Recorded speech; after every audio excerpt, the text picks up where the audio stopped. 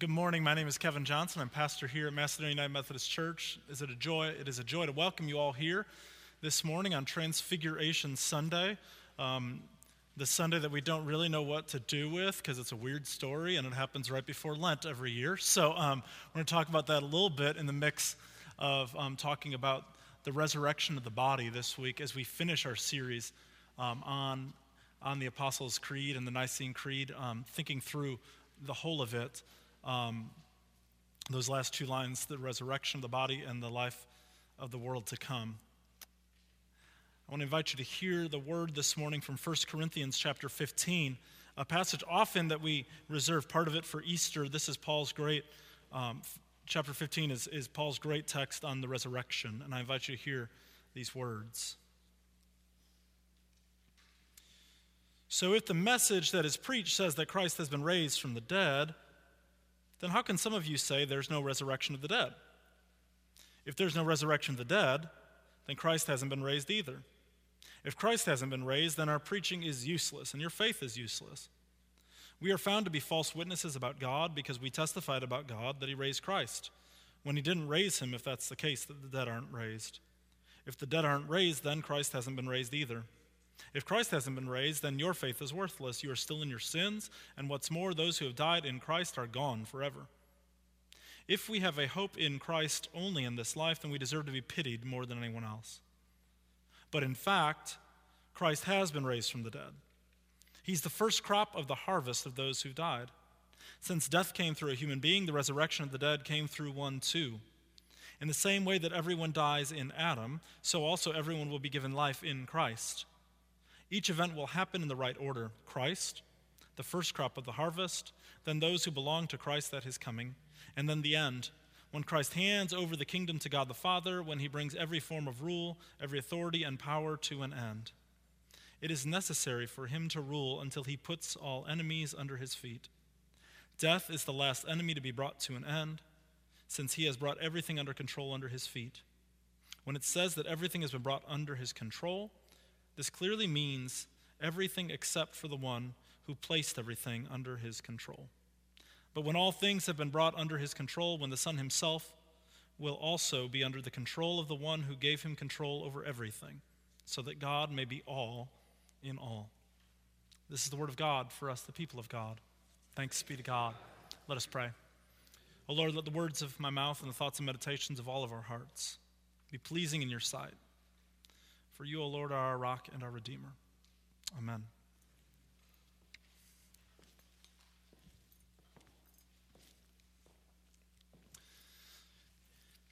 Around his time in the mid-1800s, the philosopher Søren Kierkegaard polled people on the streets of Copenhagen and Denmark asking, "Do you believe Jesus was raised?" Virtually all said yes, but no one could point to the slightest difference this fact made, going about their business as if no resurrection had happened. Friends, one of the greatest challenges for people to overcome in accepting the Christian faith is that of the resurrection. Like Kierkegaard on the streets of Denmark, we might say that we believe that Jesus was raised from the dead. But what difference does it make in our lives? Today, I am not seeking to prove to you that Jesus was raised from the dead. I cannot give you the mechanics of how it worked and therefore prove to you beyond the shadow of a doubt that it happened.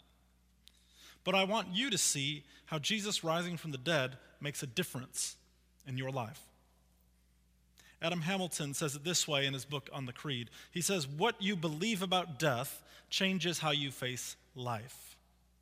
This is true, even if we don't realize it. If we believe that our only hope is in this life, then we will pile up as many pleasures and as many experiences as we can muster. If we think our death is the end, then we better make sure our bucket lists are complete and that we squeeze every ounce out of life. You only live once, we might say, or the young people would say YOLO, all right? But each week, we say that we believe in the resurrection of the body and the life everlasting. So I ask you this first. Whose body are we talking about? Whose body are we saying that we believe is resurrected? I think we first answer, well, the body of Jesus, obviously. We are told in the Gospels that when the disciples saw Jesus after the resurrection, that he bore resemblance to his original self. Transfiguration Sunday is a unique Sunday to preach about the resurrection. I was going to keep it completely separate from this series, but then I realized that Jesus' transfiguration story shows us some things about the resurrection. I think that on the mountain of transfiguration, we see a preview of what Jesus' resurrected state will be like. After all, on the way down the mountain, Jesus tells Peter, James, and John, don't tell anybody about the vision until the Son of Man is raised from the dead. So he directly references his resurrection, and it has to do with a vision that the disciples have seen. Additionally, on the mountain of transfiguration, the disciples are filled with awe, and they fell to the ground on their faces.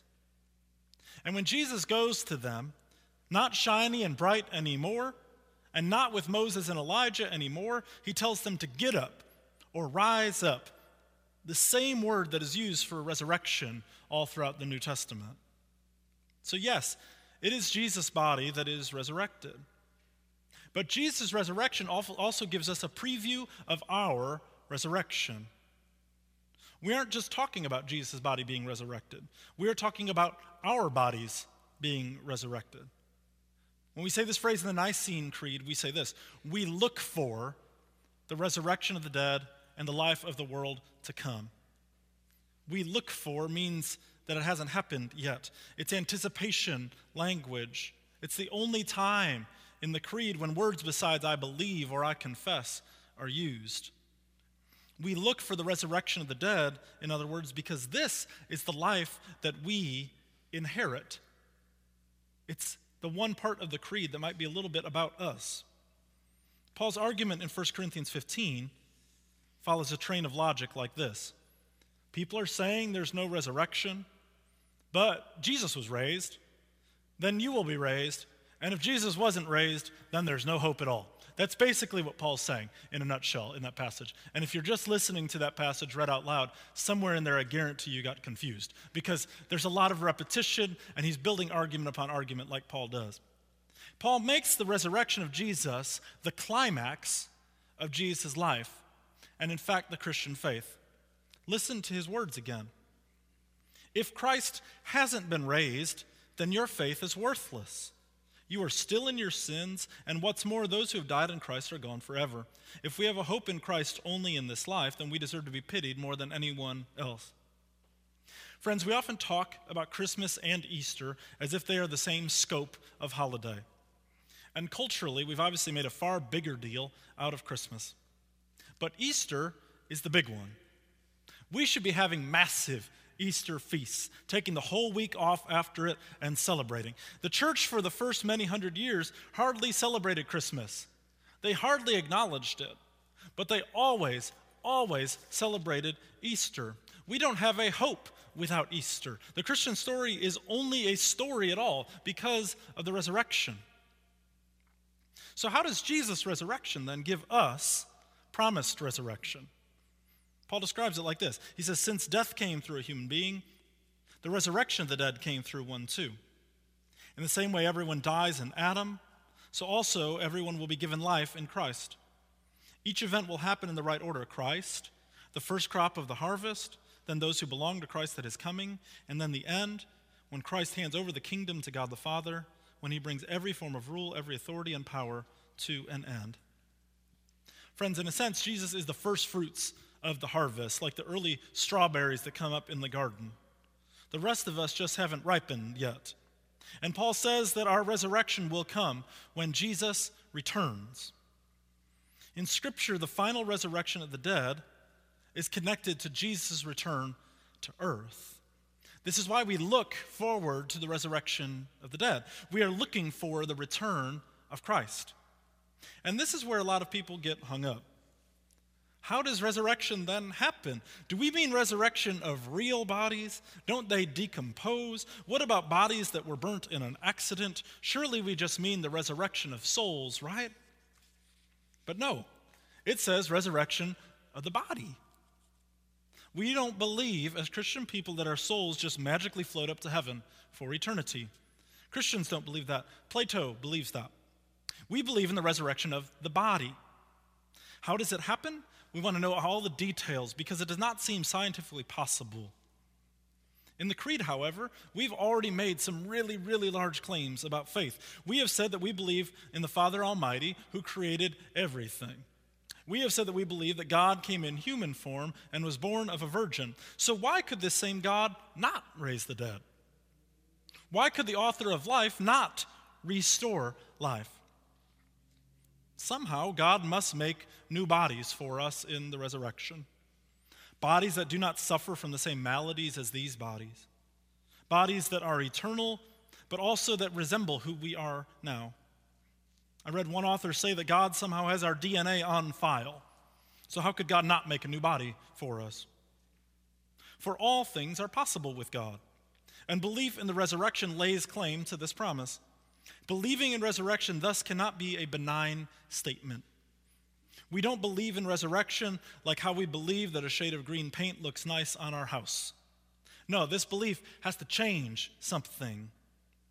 For the resurrection is the gateway into eternal life. The resurrection of the body and the life everlasting, we say. We have a wonderful promise of hope for when Christ returns. Listen how Paul says it. It is necessary for him to rule until he puts all enemies under his feet.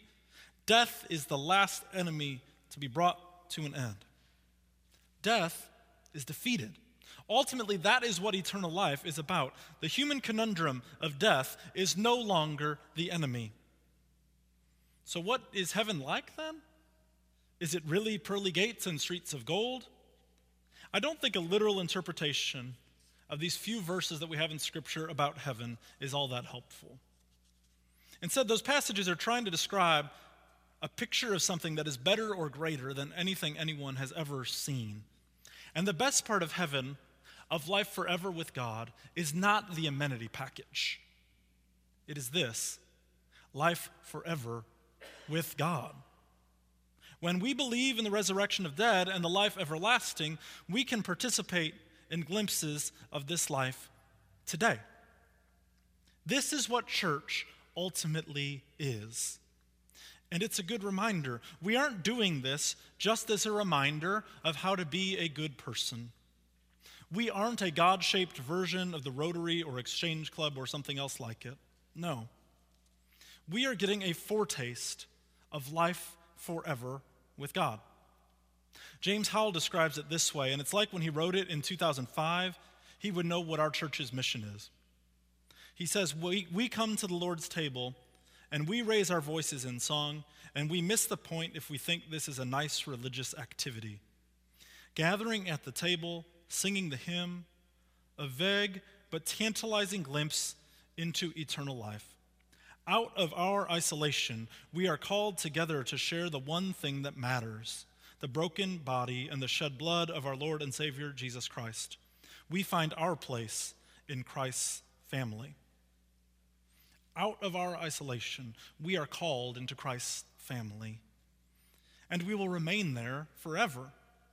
And it will be incredible. So why does the resurrection then give hope? First, death is not the end. And secondly, because God is in the business of giving new life. Thus, belief in the resurrection of the body changes the way we live here today.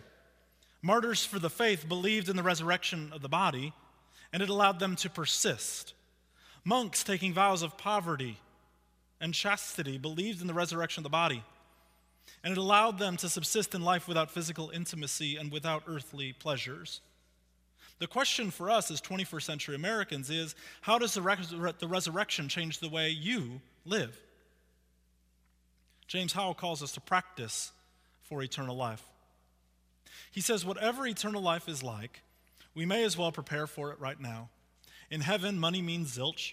There are no racial divisions. Love is tender and vocal. Holiness and service are habitual. We are at peace.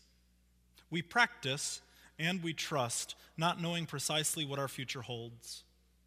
We trust the God who has devised the future for us that will exceed our grandest fantasies, and whatever that future holds, it will be enough, because we know who will be there before we get there, our risen Lord and Savior, Jesus Christ.